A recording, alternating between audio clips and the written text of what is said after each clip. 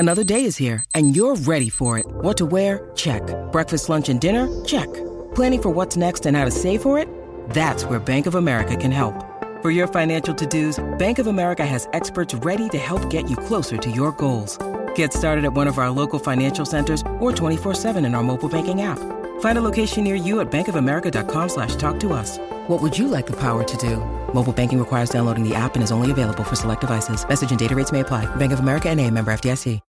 When you need mealtime inspiration, it's worth shopping Kroger, where you'll find over 30,000 mouth-watering choices that excite your inner foodie. And no matter what tasty choice you make, you'll enjoy our everyday low prices, plus extra ways to save, like digital coupons worth over $600 each week. You can also save up to $1 off per gallon at the pump with fuel points. More savings and more inspiring flavors make shopping Kroger worth it every time. Kroger, fresh for everyone. Fuel restrictions apply.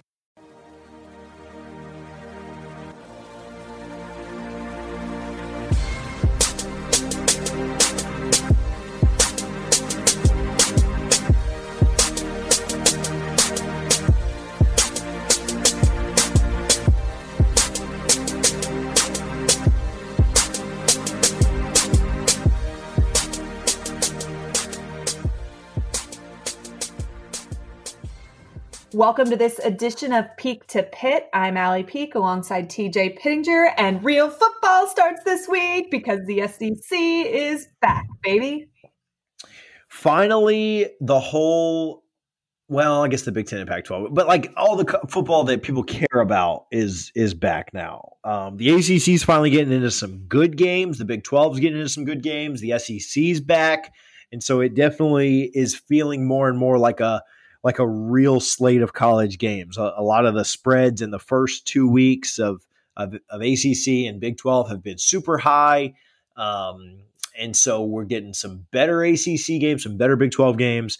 Not a lot of great SEC games, a lot of high spreads there, but there will be some good ones. And then, you'll still take it, about a week or two from now, it'll be cranked up 100% everywhere. So I'm excited. We're coming over to watch it on Saturday and bringing cake pops and cigarettes and everything else for the kids, and I'm excited for it. Hey, listen, I am so excited. I am normally not a fan of noon games, but I'm pretty excited to be, the first game of the SEC slate. It's a whole new era in Oxford, which is interesting too. We know you like being first. We know you like being first, so that is very fitting. I do like being first. You're not first, you're last, right? This is Florida's first true road opener since 1987. Florida loves to open up the season at home. They generally do. They did play Michigan as an opener a couple of years ago, but it was at a neutral site game, so they don't consider that a road game. So yeah, first one since 1987. That was against Miami, and they lost. So this one is a little better. That's pretty crazy to not have any. That's my entire life, right? I remember the Michigan game a few years ago. That one didn't turn out super, super well. I expect this one will go better. But that's crazy to do no road openers. And I know the SEC, the SEC schedule is tough. You always have Florida State at the end, so it makes it tough as well. But like for it to never have come up or happened. Well, that's because Florida always starts with two easy teams. And there always has for the last, 30 plus years. So, it's their tradition. It's what they do. They get two little warm-up games. Again, they did play Michigan a couple of years ago in Dallas. I think they got a $6 million paycheck to do that. So they figured that was worth the forfeiting of the home opener, but it was not considered a road game. So, and Florida hasn't even played in Oxford since 2007. The way that the SEC does their cross-divisional rotation, you have your team that you play and that's cross division rival. And then the other ones all rotate. And it's been a long, long time.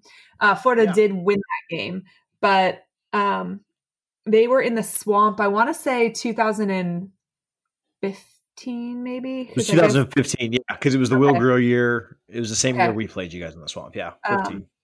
Blowout. I was at Clemson Notre Dame during that and watching the score. I had no service.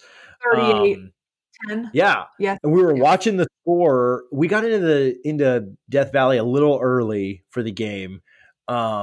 And I was watching the score kind of just on the side of the Jumbotron, and it just kept going up for Florida. And I'm like, they must have mixed them up, because Ole Miss was like our favorite, or maybe like a 3-point dog, but like really hyped that year. They had a great offense with Kelly, and Florida hadn't looked like that since 2008.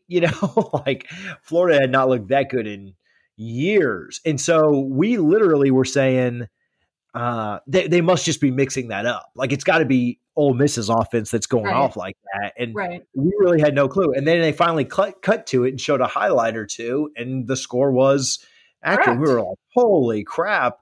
And then obviously got home later that night and or not home, but back to the hotel and watched some highlights and stuff. But yeah, that was a ton of fun. I want to ask you before we go on and get into the game, with the you talked about, it had been so many years since Florida opened up with a true road game.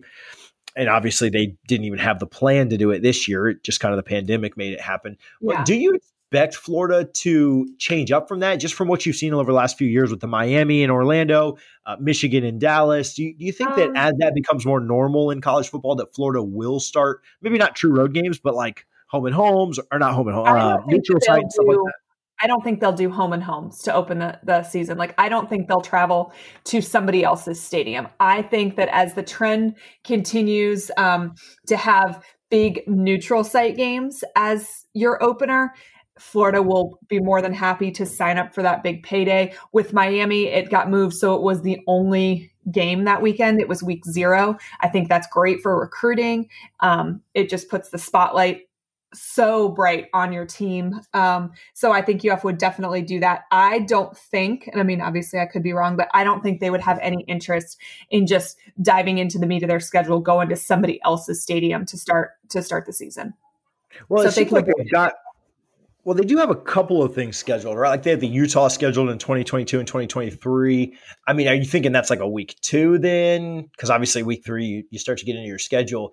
Or if it is an easy game, easy-ish, right? Like what those contracts say and how they've worded it. But I honestly think that they will avoid that as long as they can. I think it'll be interesting to see, because I honestly think COVID is going to change scheduling going forward.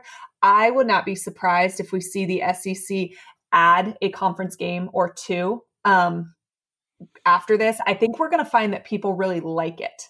I think that, and if you play the schedule, like we have a 10-game, schedule this year, if you that still gives you the option for 2 out of conference games in a normal year, right? So Florida keeps Florida State, and they could have a rotating, Sisters of the Blind, or, maybe a good team jump in there. But I honestly think that may be something the conference as a whole moves towards. Yeah, it'll be interesting to see. We've talked about all the things like in just regular day life that are going to change because of COVID. So it'll be interesting to see how sports change and how scheduling changes and just whatever else. So Florida does have it. So we'll jump into it. Florida does have a game this week, right? So finally the SEC is back. Florida, I keep checking Twitter, waiting for the shoe to drop. Okay, now we've got 4 days. Can we make it to 3 days without I need no bad news to happen so that this game really takes place.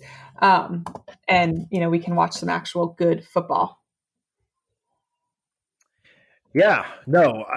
So Florida comes in as a 14.5-point favorite. We have our picks a little bit later, but noon kickoff.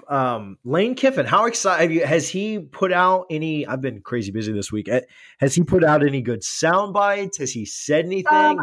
Is there anything up in Florida's locker room? Is bulletin board material from him yet? Not that I have seen, and I feel like I would have seen it if he has said anything. But Dan Mullen and Lane Kiffin both have really fun, playful personalities. And so it won't surprise me if we do hear some interesting sound bites before the start of the game. I think that Lane Kiffin is good for college football. And I think that Dan Mullen is good for college football. Both of them in a way, and I'm not comparing them to this person that I'm about to say in terms of what they've accomplished yet, but I think they both kind of have a little bit of Steve Spurrier snark in them. And I fully appreciate that. I think it makes college football more fun.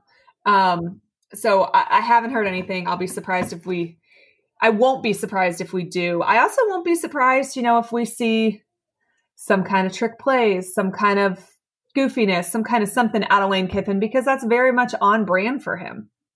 So I've got a question. I'm a big numbers guy, and so I need you to make up some numbers that don't mean anything for me. If you had to, and if I'm leaving anything out here, let me know. But kind of if I'm a Florida fan, or if I'm going to this game, there's three things that worry me. Right. The first is a noon kick. The second is the fact that it's a road game. And road games in the SEC are tough. Any conference road games are tough, right?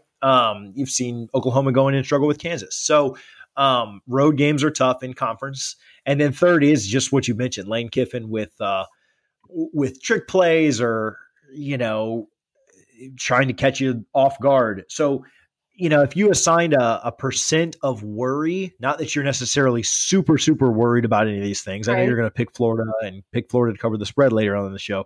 But if you had to assign a percent of worry, how do those three things rank in your mind? So the most worrisome to me is the noon kick.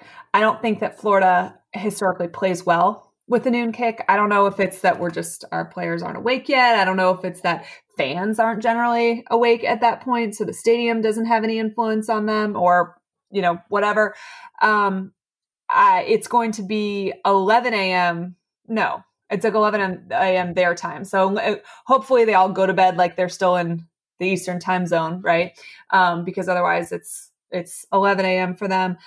That's the most worrisome. And that would be a worry for me every year. I just don't like noon games. I don't think they're great for Florida. Lane Kiffin.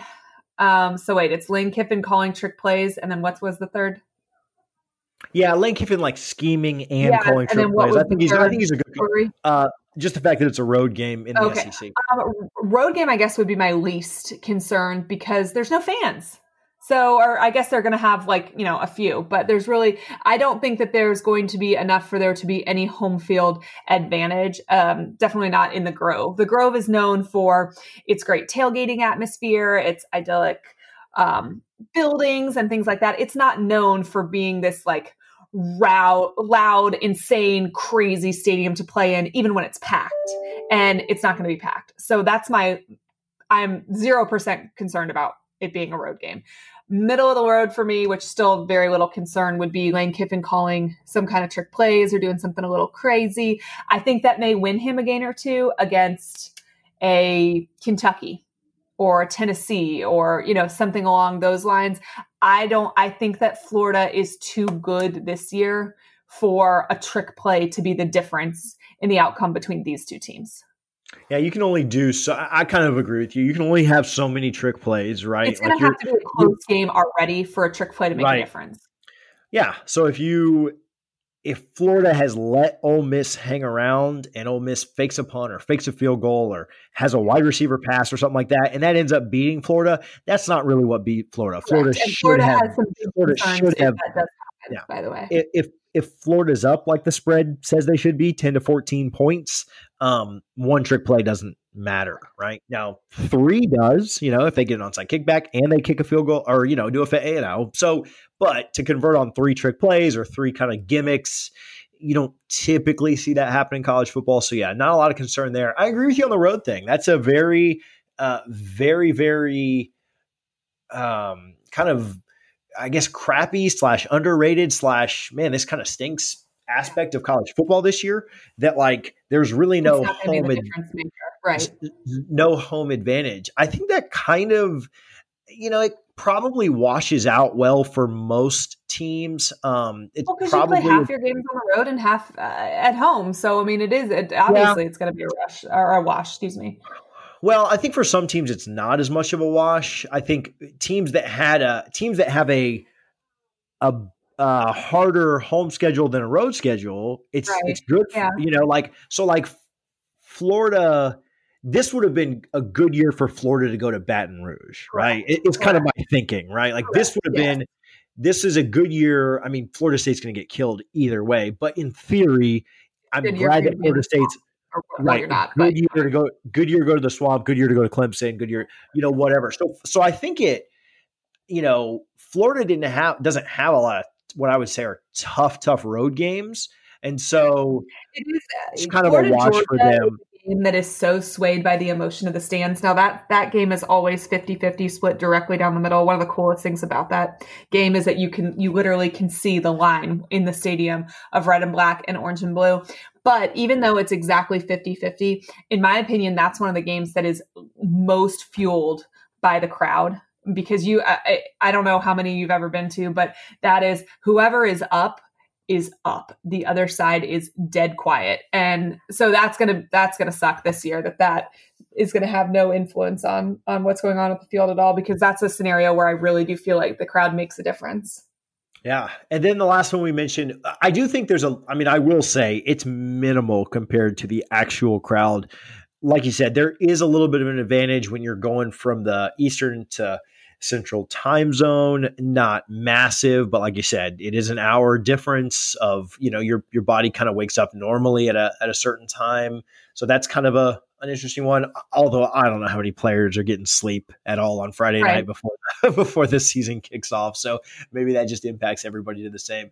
And then the travel. I mean, the travel I think is very minimal compared to. It's minimal the way the teams in the SEC travel. There are some conferences where it may make a huge difference. If you've got a 10-hour bus ride or something like that, that could definitely play a role. These SEC teams are chartering planes. Right.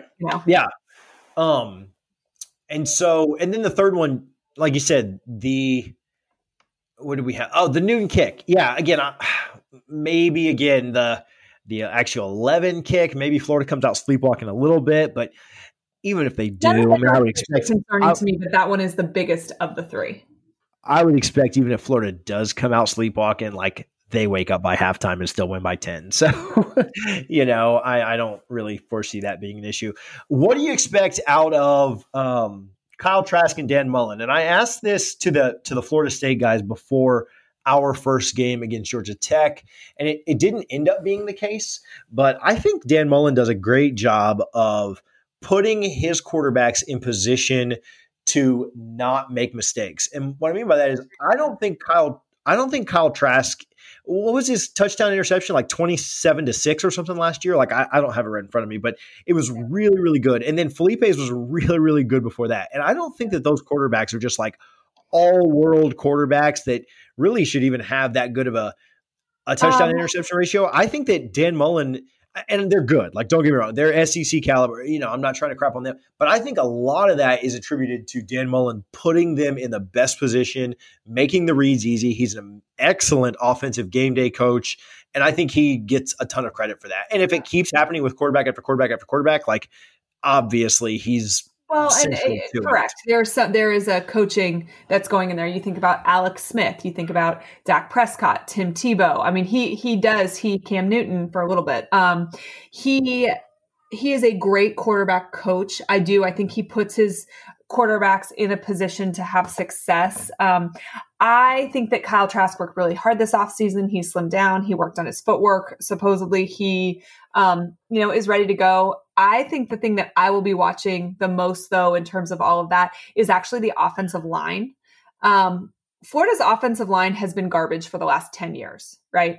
This is not, every once in a while, maybe there was a year where they were okay as opposed to complete trash. But in general, Florida has had a god-awful offensive line, maybe even longer than 10 years, maybe closer to 13 years, a long, long time. Last year, they finished 80th nationally in yards per rush, which is garbage. They finished 12th in the SEC in quarterback pressures allowed. It happened on almost 40% of all the snaps that Trask took. 41st nationally in sack percentage. The year before, they were second in the SEC and fifth nationally in those two categories. So that's not good. And so I'm going to be looking for Florida's offensive line to be way better. They need their pass protection to be a lot better, which I think was better than their run game last year, but that's still not saying, a whole lot. But when Dan Mullen came and spoke to the Gator Club a couple years ago, we had just won 10 wins. He were 10 games, and he got up and he said, there is a really big difference between 10 wins and 11 wins. And there's an even bigger gap between 11 wins and 12 wins. And it always stood out to me because he truly believed it was way easier to go from 4 wins to 10 wins than it was going to be to go from 10 wins to 11 wins. And both of those would be easier than going 11 to 12. And I think that he's right. And now Florida's in the position where they have to make that jump from 11 to 12 for this season to be seen as an improvement. I think that a lot of that hinges on the offensive line. If their play hasn't greatly improved, there's a 0% chance they can take that next step. Yeah. And it's such a weird year to judge that, right? Like Florida's going to be a favorite in every game they play except for the cocktail party. And that one's to be determined. Like Georgia won't be a massive favorite even if they are. And if Georgia loses a couple and Florida's undefeated, maybe Florida is the favorite there. I don't know. But Florida's going to be a favorite again in every game they play this year. And so part of it is, I almost think that with this weird year that we're having, you almost have to – this season's certainly not a wash. Like it means a lot. And Florida can get to the SEC championship, but you almost have to judge it based on next year, And you can see it this year, but Florida's going to – I mean, I think Florida's floor this year is 7 wins, and I really expect them to get 8 or 9. I think that 9 is – anything less than 9 is kind of a disappointment. Season. And that's crazy to go into a season and say anything more than 1 loss is a disappointment. And Florida fans are going to be disappointed. Years ago, 11. No, but you don't have that. I get we have less games. No, right. That's why a 9-1 is really 11-1 because you took the 2 cupcakes away. So, I mean, here's the thing. We've talked about this ad nauseum on this podcast. If Florida is going to make the jump to being an elite team, even with COVID and everything else going on, this is the year for it to happen. This is the year that it's set up to happen. So truly, we do have to nitpick and look at these things. Yes, they are going to be a favorite in probably every game but one that they play. But they still have to improve from next year if they want this season as a whole to improve. Florida returns back to that offensive line. They have 4 or 5 starters coming back. That's a good thing, right? Our center graduated, but they did add a guy named Stuart Reese, who was a starter for Mullen at Mississippi State, like a longtime starter. I think he started 3 years. He is huge. He's 345 pounds. And he knows Mullen's system and he knows John Hevesy's blocking schemes. And both of those are going to be big for Florida. Ethan White started doing really well at the end of last season. Another freshman, actually, guard.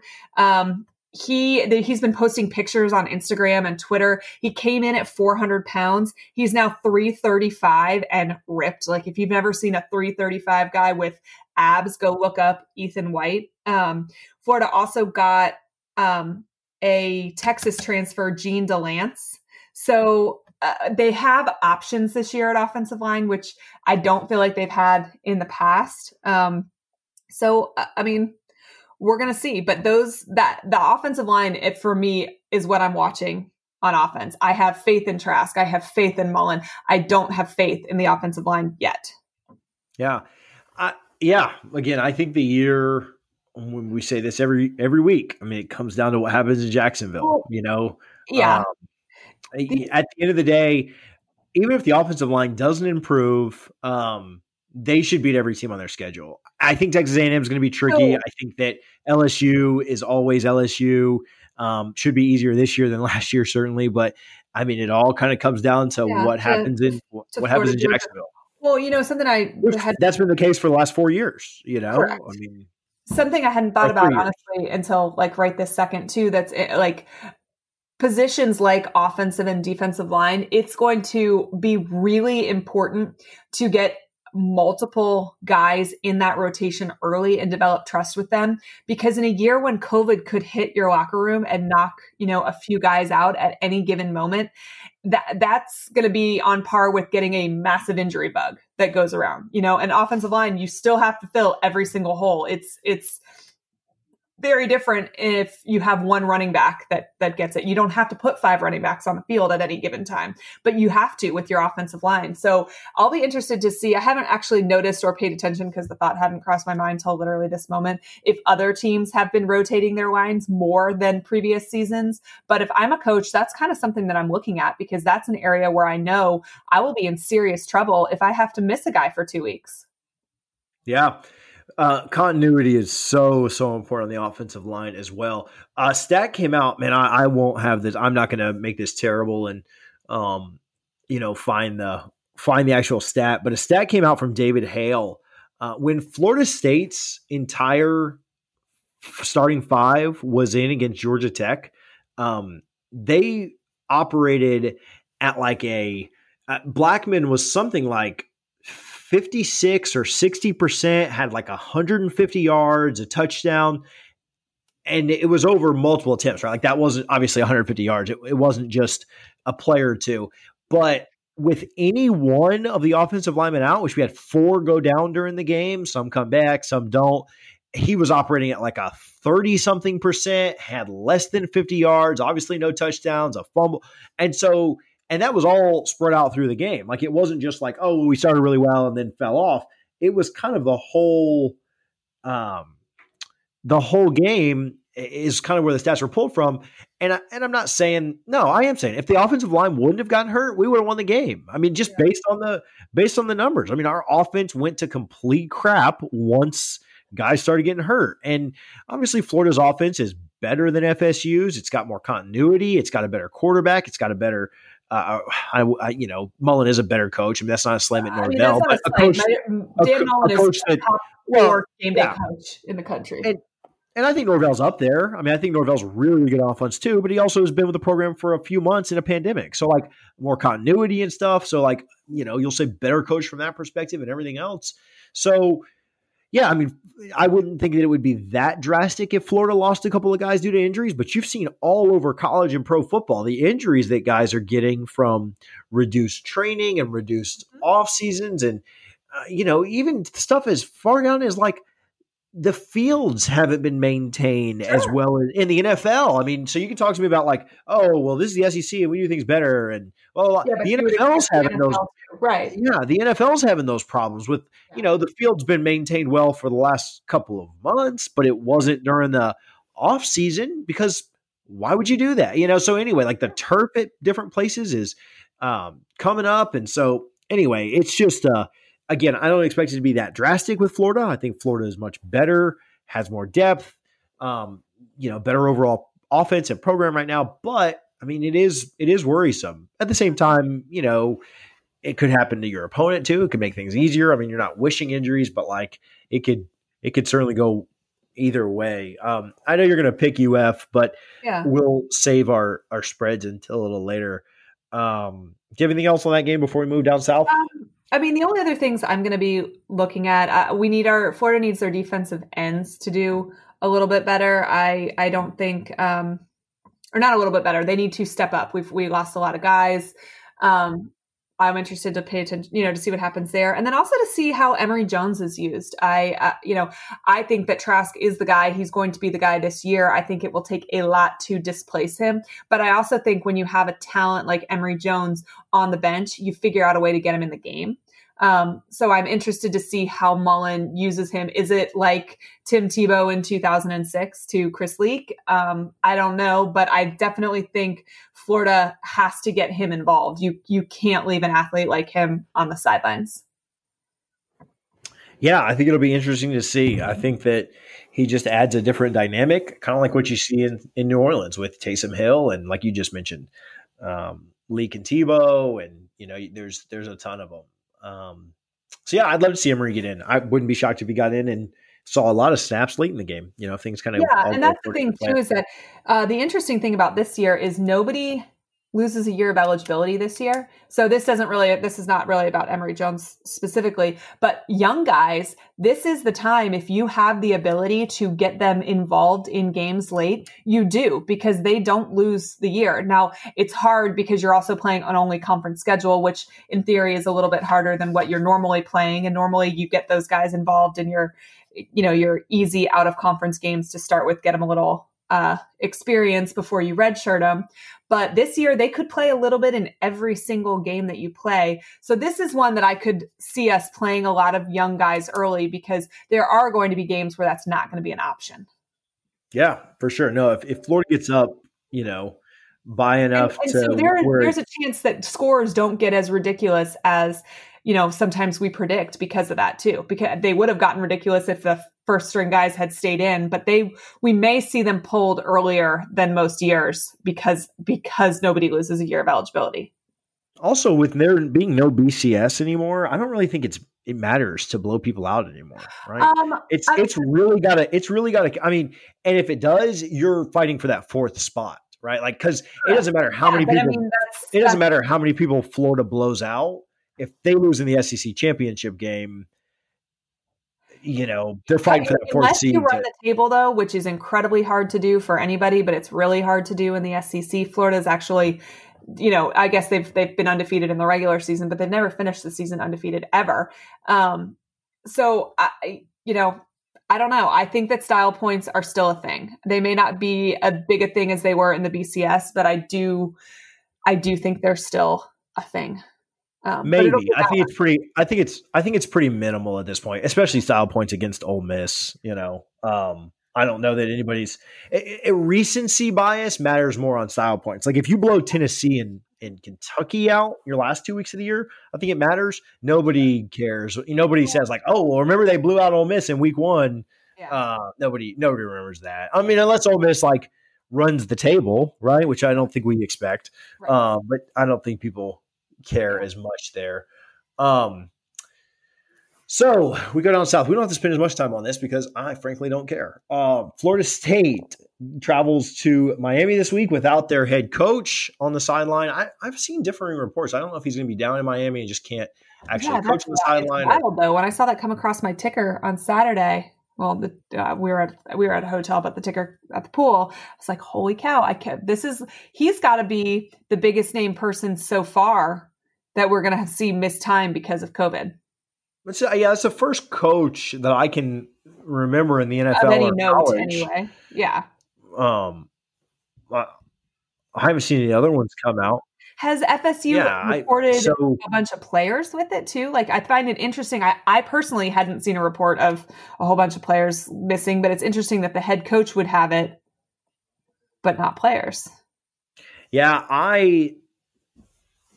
no, they haven't announced anything, and I don't know if that's because no other players have it or because they're just not releasing things. Yeah, so well, and it's a lot easier to notice that Mike Norvell is not on the sidelines than your third string running back or whatever. Yeah, I do know that his wife and kid tested negative, and so it sounds like Norvell tested negative twice last week and then tested positive, which kind of leads me to believe maybe conspiracy theorists. Positive. Yeah, which if that's the case, I understand the protocol is probably him after that again. Like, I mean, remember when the NFL had a ridiculously high number of positives and then they retested all of them multiple times and everybody tested negative. So my thought is tests, right? Please be negative. I haven't. This is just my assumption here. I haven't gotten confirmation, but my assumption is that either the rule that the ACC has set or that Florida State has set, one way or the other, is that once you get a positive, no matter what, you are out for whatever the number of days is, right? And so I guess the other fear, I guess, is that I think when you test positive, you have to be out for X number of days, right? 10 or 14 or whatever the number is. If he tests again 4 days later, thinking it was a false positive, that then gets extended, right? 14 more days. Right. So you don't want to risk it. Right. So you'd rather just take, I mean, it's a 6-1 half, darn if you do, darn if you don't. Do you want to risk it and then have to then miss 2 games, right? Because if you got tested now and got a positive, you would not only miss Miami, but you missed the Jacksonville State game. Whereas with this one, because it was caught on a Saturday, he's only going to miss, 14 days will expire on the next Friday. He will be able to coach the Jacksonville State game. So it's kind of yes, of course, you'd rather beat Miami, and you'd probably win without him at Jacksonville State. But that's also probably why the protocol exists, so that you're not just check in and keep extending. Can I tell you what the SEC protocols are that they just released 3 days ago? This is something I really wanted to talk about that I think is really interesting and relevant to this. Did you see them? No. Okay, so listen. So this will give you a little bit of perspective. The Big Ten, that what they are going to use is if the positivity rate for a team gets over 5%, the entire team can no longer practice or compete for 7 days. Wait, this is the Big Ten or the SEC? Well, I'm going to tell you what the SEC says. I'm comparing it to what the Big Ten is doing. Gotcha. If a player tests positive, they are out for 21 days in the Big Ten. Like I said, team positive gets over 5%. And when you're talking about your team generally has between 105 and 115 guys, including walk-ons. There's 85 scholarship players. So let's say you've got a team that's like 105. If it can only get above 5, it can't get above 5%. We're only talking about 5 or 6 guys getting it total for the entire program to be shut down for a week. And in the Big Ten. So the SEC, it just means more, baby. They will be traveling players. They will only travel 70 players to games, right? But if COVID hits your team, the game cannot be canceled unless you have under 53 players that are available to play. But you can still choose to play that game if you have 53 under, but you can't cancel it unless you're under 53. You must have, there are position group minimums, but there must be 7 offensive linemen, 7 defensive linemen, 4 defensive linemen, 1 quarterback, and 7 offensive linemen available of that 53. That's it. It just shows the priority between of what football means to the Big Ten and the SEC. Like, the joke sorry just means more, of course, but like, it does. I mean, it just, the SEC and the ACC and the Big 12 are totally under the, hey, we are playing these games. And they scheduled in bye weeks and they moved their season around. They started early so that they could, not early, I mean, it was delayed, but they started earlier in the Big Ten, and they're going to get these games played. There's been a lot of speculation, or there was some speculation that the Florida State-Miami game, if some players came down with it after Norvell did too, they would just move that game to October 31st when both teams have a bye. The ACC and the SEC and the Big 12, they're going to play, and the Big 10 is going to fall flat on their face, and it may fail, it may not. I mean, I would be shocked if all the teams finished with all 8 games played, but yeah, no, I agree. I wonder what the specific, like if Dan Mullen was to get it today, what's the protocol? How long has he got to be out? How is that different conference by conference? How is that different? Because to me, again, logically, it just seems like if Norvell tested negative today and then tested again negative on Thursday, so I guarantee you, if Dan Mullen tested positive and the next day tested negative, he'd be allowed to coach. I'm trying to Google right now to see what the rules are, but I find it incredibly hard to believe that they wouldn't let him coach. I mean, I don't know. I have no clue. Somebody said, Norvell should do. And I bet it wouldn't restart the clock either for them. I bet if the clock, which I'm again trying to figure out, if the clock is 14 days for the SEC, I guarantee you it's 14 days. You could test positive 57 times within those 14 days, and that clock is not starting over. It's going to be 14 days from the first test. Yeah, I don't know. I don't know that I'm totally on board with that. I'm on board with it. If you have it today and you take the test tomorrow, it doesn't make you have it anymore. You just still have it. And the CDC doesn't say that like your 14 days should start after your last positive. They say it should start after your first positive. So why would everybody not be following what the CDC says on that?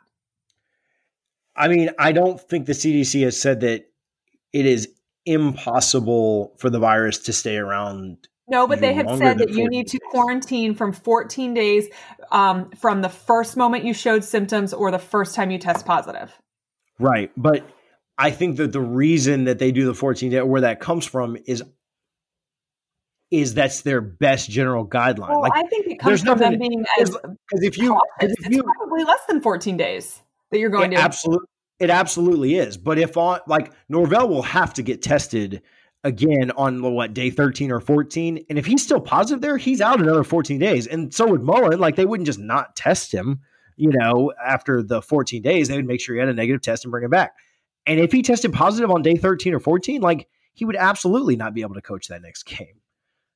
And I don't know that it would reset the whole clock. Maybe you get a shorter window that second time, but like, there's no way they'd let him go on the field the next day with a positive test. Yeah. So, I don't know. I think it's interesting, all the different, the guidelines and stuff that people have. I'd be interesting to see if that's more of a Florida State thing again, because to me, if no players got it, no other coaches have it, his wife and kid don't have it, to me, that seems like a false positive. Why wouldn't you just test him again and say like, hey, he went 2 out of 3, like. And again, I don't know if it's something with the lawyers and the insurance that say like you can't, and how that works. I mean, of course he wants to be there. The NFL, they had all of those positives. Everybody retested, everybody tested negative, and all those people immediately went back to practice. It was before game. Yeah, it was before games though. It was during camp though. So you would think that the Players Association would have a massive issue if they thought anybody was at risk. They're going back to camp. Yeah. The other thing is that they were just around those players yesterday. So I guess it's not really a big, like it's, I think it's different when you're going to introduce it to new potential players, right? Like when you play another team, because obviously everybody that it's in Gainesville or in Tallahassee or wherever has if one has it, they all have it. And that's why I don't think Norvell probably really even has it. So, who knows? But okay, so back to the game. I know we haven't started this yet. So we'll start with Miami and Louisville. Did you get a chance? I know you were just lounging by the pool at the Ritz with a bunch of Cabana boys and stuff like that, bringing the family beers and everything else. But in between your leisurely weekend, did you get a chance to watch Miami Louisville? I did. I watched a lot of it. Miami looked a lot better week 2 than I thought they looked week 1. Louisville has zero defense. I don't think Miami has a particularly great defense either, but Louisville's was not great. But still, I thought Derek King looked very good. He is a great quarterback. I think Miami impressed me, even though I still don't think that they're a great team. They're a pretty darn good team, and they are going to murder Florida State. Yeah, Louisville really, for all intent and purposes, Louisville really should have been a lot more competitive in this game. Correct. They won the time of possession 38-21, 38-22. They outgained Miami, not by a lot, but by 31 yards. Their problem was they had 3 turnovers. They had a lot of drives in the first half that got down into Miami territory and stalled. They went to the half 20-6, and really should have been 21-20 or 20-17 or somewhere in that range. Like, Louisville had played well enough and just didn't finish drives. The second half, Louisville stayed with them. In fact, Louisville outscored Miami by 1 in the second half. And really just looked like they were kind of sleepwalking through the first half. I think if Louisville stays with Miami in the first half, we have a really, really entertaining game and kind of enjoy it probably a little more than we did. Yeah, Miami's defense is really, really bad. I'd say they're,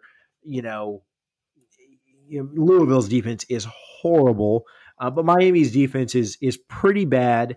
But obviously their offense is much better than Georgia Tech's, who Georgia Tech didn't look terrible against UCF. I don't know if you caught all of that.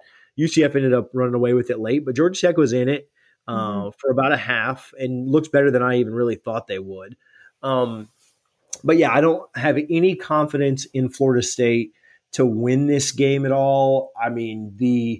The confidence or the kind of what you'll hang your hat on to have hope is just that it's a rivalry game and things get weird. Sure. And that Florida State has been able to prepare over the last 2 weeks to look better than they did against Georgia Tech. We talked about this last week during the show. I know you can play the ifs and buts games, and that's not necessarily what I'm doing here, but it's kind of what I'm going to do here looking forward. If Florida State corrects the couple of minor things that I think they really, really struggled with against Georgia Tech, we had 3 or 4 drops, one that was a touchdown, a couple of turnovers that were really bad.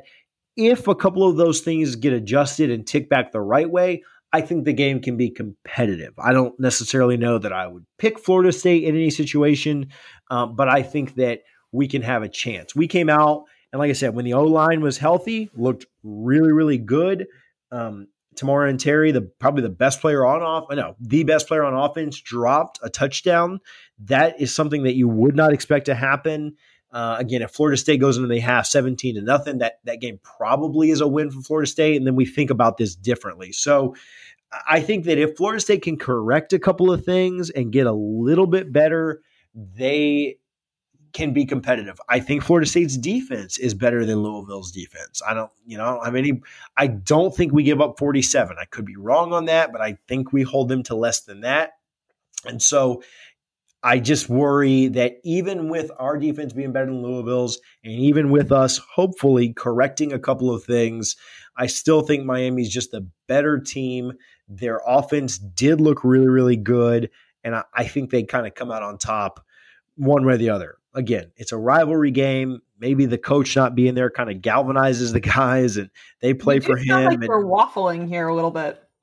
I'm picking Miami to win this game, but this is like a best case scenario for Florida. Like here's Florida State. Here's how they would win or be a little more competitive. But I'll tell you, by the time we get to Saturday afternoon, I'm picking Florida State. But as far as Tuesday goes, this early in the week, like I still got my senses, no alcohol in me yet. So yeah, as of right now, I think we're losing the game. I think there are some best case scenarios where Florida State could keep it competitive. In all reality, I think Miami probably wins going away because I don't know. I have to see it first. I'm not somebody that's going to say like, oh, I'm sure we turn it around. I'm sure we get better without seeing it. If we lead at any point close to halftime, yeah, then we have a shot. But based on what I've seen, I haven't seen enough from Florida State to pick them. Okay. I just making sure you weren't talking to yourself into some idiotic decision here. You sound rational. I'm here for it. Not yet. Like I said, later in the week I probably will. But as of right now, Florida State has not shown me anything to think that they could win. I could see a scenario where they win. I could see things getting adjusted for them to be more competitive. Well, hopefully they get adjusted to be more competitive. That's what you hope from your coaching staff every week, right? Sure. Yeah. And they have had 2 weeks to get ready where Miami played a team that they, at least on paper, we thought was going to be a pretty competitive game. Yeah, for sure. And like I said, outside of the final score, it was a pretty competitive game, yardage was very close. Turnovers kind of screwed them. Possession was much in the favor of Louisville. And so, yeah, I think the game itself was competitive. I think that, Miami was never really in danger of losing because of how bad Louisville was to start. We'll get to picks here in a second. Do you have a score prediction for this game? No. Do you? Tell me what yours is. It's so hard to pick for you. It's so hard to pick scores in rivalry games. I know. And it's at what, a 10.5 point spread right now? Yeah. And see, the thing is, I hate that. It's going to be like 38-10 or something. I think Miami's going to kill Florida State. Yeah, that's the thing. Like, it could be that, or like, I'll say this. Outside of last year, which the score was only 17 points, it's been a one-score game every year, minus the Jameis Heisman year, right? Yeah. Which we beat them 41-14. So no matter how, even the next year when we went 13-0 and then lost to Oregon, like even that year was a one-score game. The year before when Miami was really bad, the Willie Taggart's first year where he won 5 games, we lost by 1 point, and so it's just like every year, again, last year was a little weird, but every year in this rivalry, like it's not like the Florida State thing where like there's a lot of blowouts that happen in that rivalry. Florida State Miami has not traditionally been like a blowout type series ever, but Florida State has, Florida State Clemson has, one way or the other, like one team blows, but Florida State Miami is just always close. So that's kind of one thing that I think about. So what is it? What's your score prediction there? I'm going to give 2. I'm going to say it's either going to If Florida State figures some things out and adjusts well, I could see a 31 to 21 type game, right? So right around where the spread is. If Florida State doesn't, I could see a 45 to 15 game or 45-16 or something in that range, like just an absolute beatdown. So that's kind of my, it could either be somewhat close and competitive or, the beatdowns coming. It's hard to predict. Again, in this game, blowouts just don't happen. And so it's hard to just predict that knowing that. Like, yeah. It could happen. This would be the year for it to happen, but it just doesn't happen in this game very often. ESPN still, I've talked about this week after week after week. They did flip Miami to be their favorite, but it's only 56 to 43.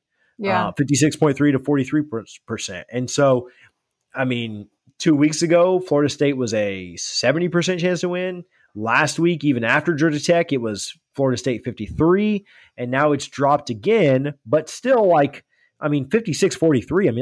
Really it's 56-44. That's a coin flip, according to ESPN. I think they're wrong. I think that Miami does win by 10.5, 11 points. I think they cover the spread, but, I think that it wouldn't shock me if Florida State hung around. It would shock me if they won. So do you have a score? Oh, you said 38-10. I said 38-10. Yep. We will see who's closer after this. Let me write these scores down. Yeah, that's what I was writing. 38-10. What did I say? 45. You said 45-15, which I would like to know how you got to that number. But then you said 16. So I'm going to say 16. Yeah, okay. Maybe we go for 2, like the first drive, just to throw them off guard.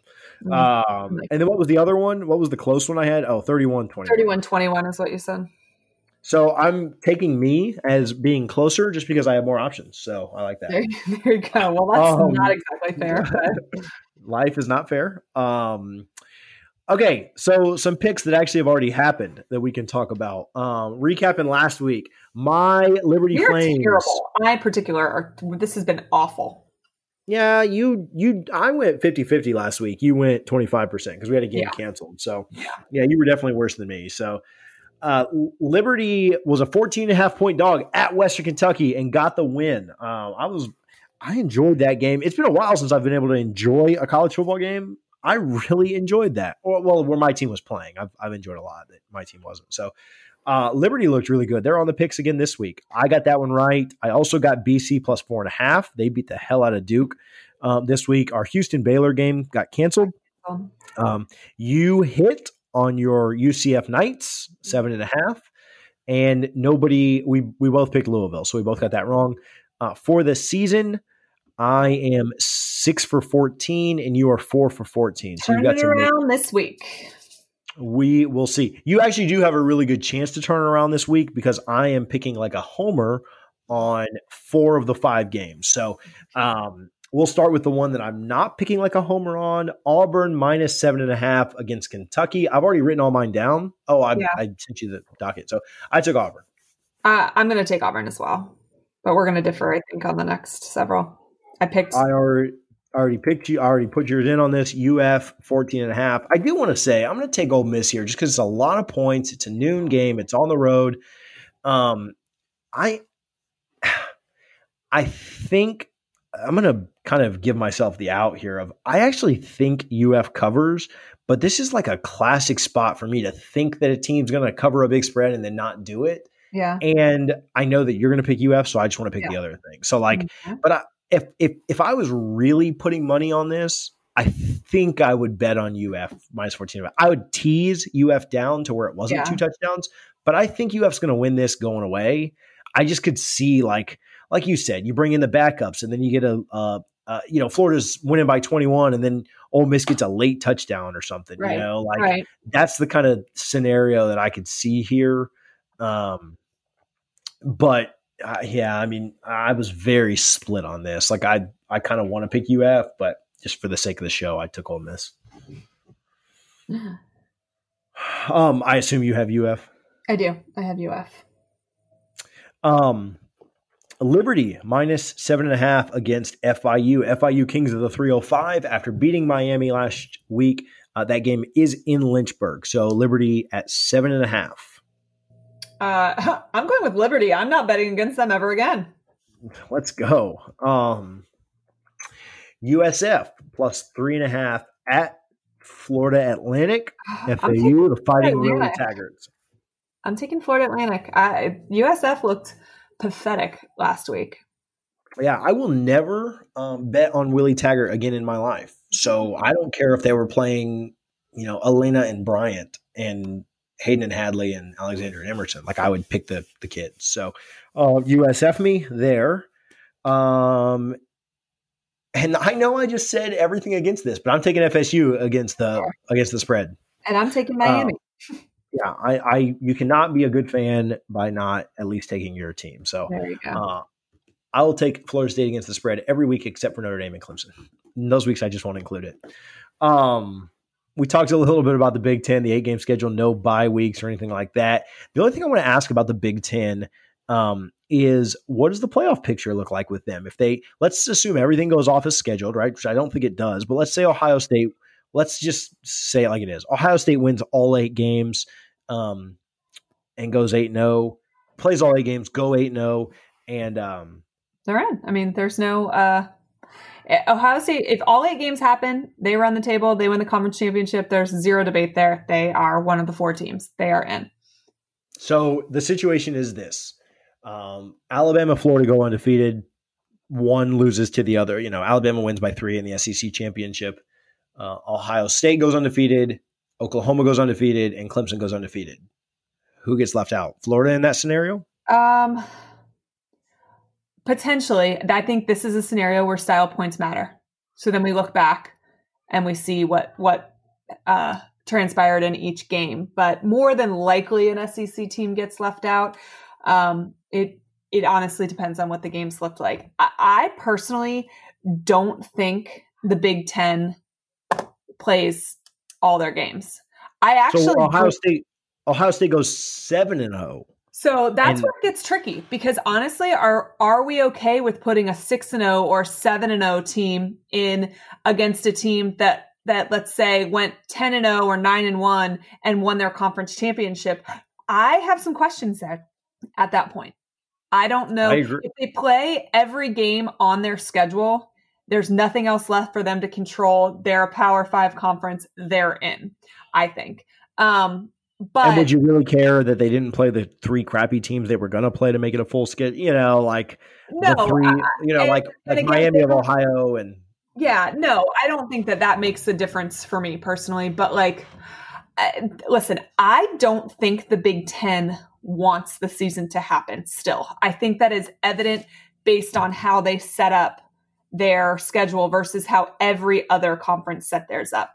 They could have started earlier. These teams have been practicing. They chose to try and play 8 games in 8 weeks with a conference championship happening the 9th week without an opportunity to make up any of these games. They then also put arbitrary rules in place, like if you test positive, you aren't available for 21 days. 21 is not a number that has been thrown around by any medical organization at all, period. That's not anything we've heard from anyone but the Big Ten. It's arbitrary. Why make something arbitrary to make it more difficult for your team to get on the field? They also won't let a team play or practice for 7 days if their team positivity gets at or above 5%. You're literally talking about 5 people. It could be, literally, because it'd be 5.5 people, I think, to get to 5%. So maybe we're talking about 6 people, whatever. When you're talking about a group of 105 guys, that's not very much. So I think we're going to see that happen. But if you have to sit out for 7 days, let's say that happens on a Friday, right? So 7, I thought it was 21. They have to, their program gets shut down as a whole. Oh, so okay. those guys would still be out for 21 days, but your entire program must shut down for 7 days. So let's say that happens on a Friday. Your game on Saturday is canceled. In theory, you could play the next Saturday, but you haven't been able to practice. So do you really play that game? Well, I guess you have a walk-through Friday. Games. You know, yeah, you have a walk. Yeah. You can't even you could meet on Zoom. That's literally all that they would be allowed to do. They're not allowed to go to their facility for 7 days. Yeah, they essentially just have to be doing like on your own workouts, like go correct. run outside. And I personally think that that's incredibly dangerous to think that you're going to not practice for an entire week, learn about this team through Zoom, and that's it, and then attempt to go on a field against them. The short answer is they won't, which means that this will cost them at least 2 games. It's never been about player safety with the Big Ten or anything else. So I think it's just all. But I think optics. This is for show. I think this conference is for show. This plan is for show. They want to be able to say, guys, we tried. It just didn't work. They don't want it to. They're not like the ACC, the SEC, the Big 12. They're not hoping that this actually all goes as planned and factored in bye weeks and padding so that you can still get the number of practices in, even with inevitable positives. You can still try and get all your games in, even with inevitable positives.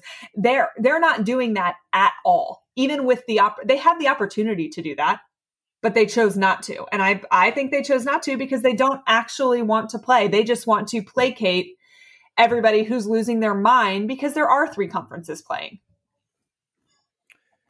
Yeah, so it'll be really interesting to see the debate around it because you also have to factor in, I don't know, I'm going to take the Big Ten starts falling apart, right? And the ACC, the SEC, and the Big 12 make it all the way through to their conference championships without any massive outbreaks. Maybe they get over 5% at some point here and there, but it doesn't cancel games. We move on and nothing bad happens. What does that look like for the Big Ten? It looks like incompetence, like the Big Ten look like for the entire situation. The entire thing. It's very difficult for them to look worse than they have, but that might do it. Yeah, they need to hope that the outbreaks stay down, right? Hope that they bubble up and keep it low. I don't know how well they're going to do that. I hope they do. I'm not cheering for outbreaks or anything like that. No. Certainly not going to cheer for kids to get I'm looking at a picture of Urban Meyer and Tim Tebow on a podcast today, and they are not social distanced on this thing that Urban just tweeted. So anyway, we'll see. I hope it does work out for him. But yeah, I think it becomes very interesting. Again, well, what's going to happen is, Clemson will go undefeated, I believe, but all the other teams aren't going undefeated, right? Like I think you're going to have, losses in there, and I don't want to go through every single scenario that could happen, but say you've got a 7-1 Ohio State and an undefeated UCF and a 9-1 Florida and I guess it'd be 10-1 at that point, or 10-1 Florida or a 9-2 Florida. And then you've got a 10-1 Alabama, and you've got a Oklahoma that's got 1 loss. Like that's where it's going to get weird is, okay, all of these teams have 1 loss or 2 losses. Maybe the SEC has 2 losses, but they played a harder schedule. Or maybe Clemson has 1 loss in the maybe Clemson has 1 loss in the regular season, but they still went 10-1 and beat Notre Dame in the like they lose to Notre Dame in the regular season and then they beat Notre Dame in the ACC championship. Like, what do you do with them, right? Like, because for years it's been if Clemson loses 1, they're out. But if they play Notre Dame and lose and then beat Notre Dame, they're in. As the ACC champion. So, like, what do you do with the 1 loss Clemson, the undefeated UCF, the 1 loss but only 7-win Ohio State? This is going to be the craziest year. I am not a fan of playoff expansion. This might have been the cool year to do it, to do 8. The problem is if you do 8 this year, they never go back. So I'm glad they didn't. But if we could have gotten it written that this was going to happen and then go back to 4 the next year, I'd have been okay with 8 this year. Yeah. So also in a year where I think Ohio State, Ohio State's probably not losing the game, but where Ohio State and Clemson are clearly the top 2 teams, it would have been interesting to see because I think that they are clearly the best 2 teams in the country. And then you've got a bunch of other teams that could kind of fall into that next category. I put Bama 3, but then I think the rest of it's just kind of wide open. 4 could be anyone from, 4 could be anybody from Oklahoma to Florida to Notre Dame to Auburn to, UCF. Yeah, who knows? Could be a bunch of teams. So, Michigan, different, I obviously don't think Michigan's great, but, who knows? You're starting a season again. So I think there's a lot of – this would have been a cool year for 8. But we'll find out. I'm just glad that we have it back. I'm glad that we're able to talk about it. This is, best time of the year, and I'm excited for it. So other than that, I don't have anything. I can get out of here if you can. So I'm excited for this weekend. I'm excited for this week. We got some real games that are starting. I wouldn't say any that, are going to be huge national implication later on down the line, but SEC football feels like pretty close to a full slate of games, and I'm excited. I'm here for it. Yeah, Lightning won their first Stanley Cup game last night. The Lakers are 2 games away from the finals. The Rays, with one more win the AL East. So football sucks for me right now, but everything else is about as good as it could be. So, by the time we talk next week, we may have a Stanley Cup champion, whether that's us or Dallas. We'll see. The games have been pretty good. So, stuff is happening quickly. And so not only is I know that we love the college football, but if the Lightning keep winning like that may, for a week, I'm going to love hockey more than I love college football just for like 1 week. And then next week I'll be back to football. But I'm a big fan of all this other stuff going on too. So, it's a nice reprieve from what we have been doing. That's for sure. Yeah. The last 3 months have sucked. Or 6 months, golly. So, all right, cool. Well, I will see you on Saturday, and we'll document the chaos that happens at your house while we're hanging out watching these games. So, all right, have a good one.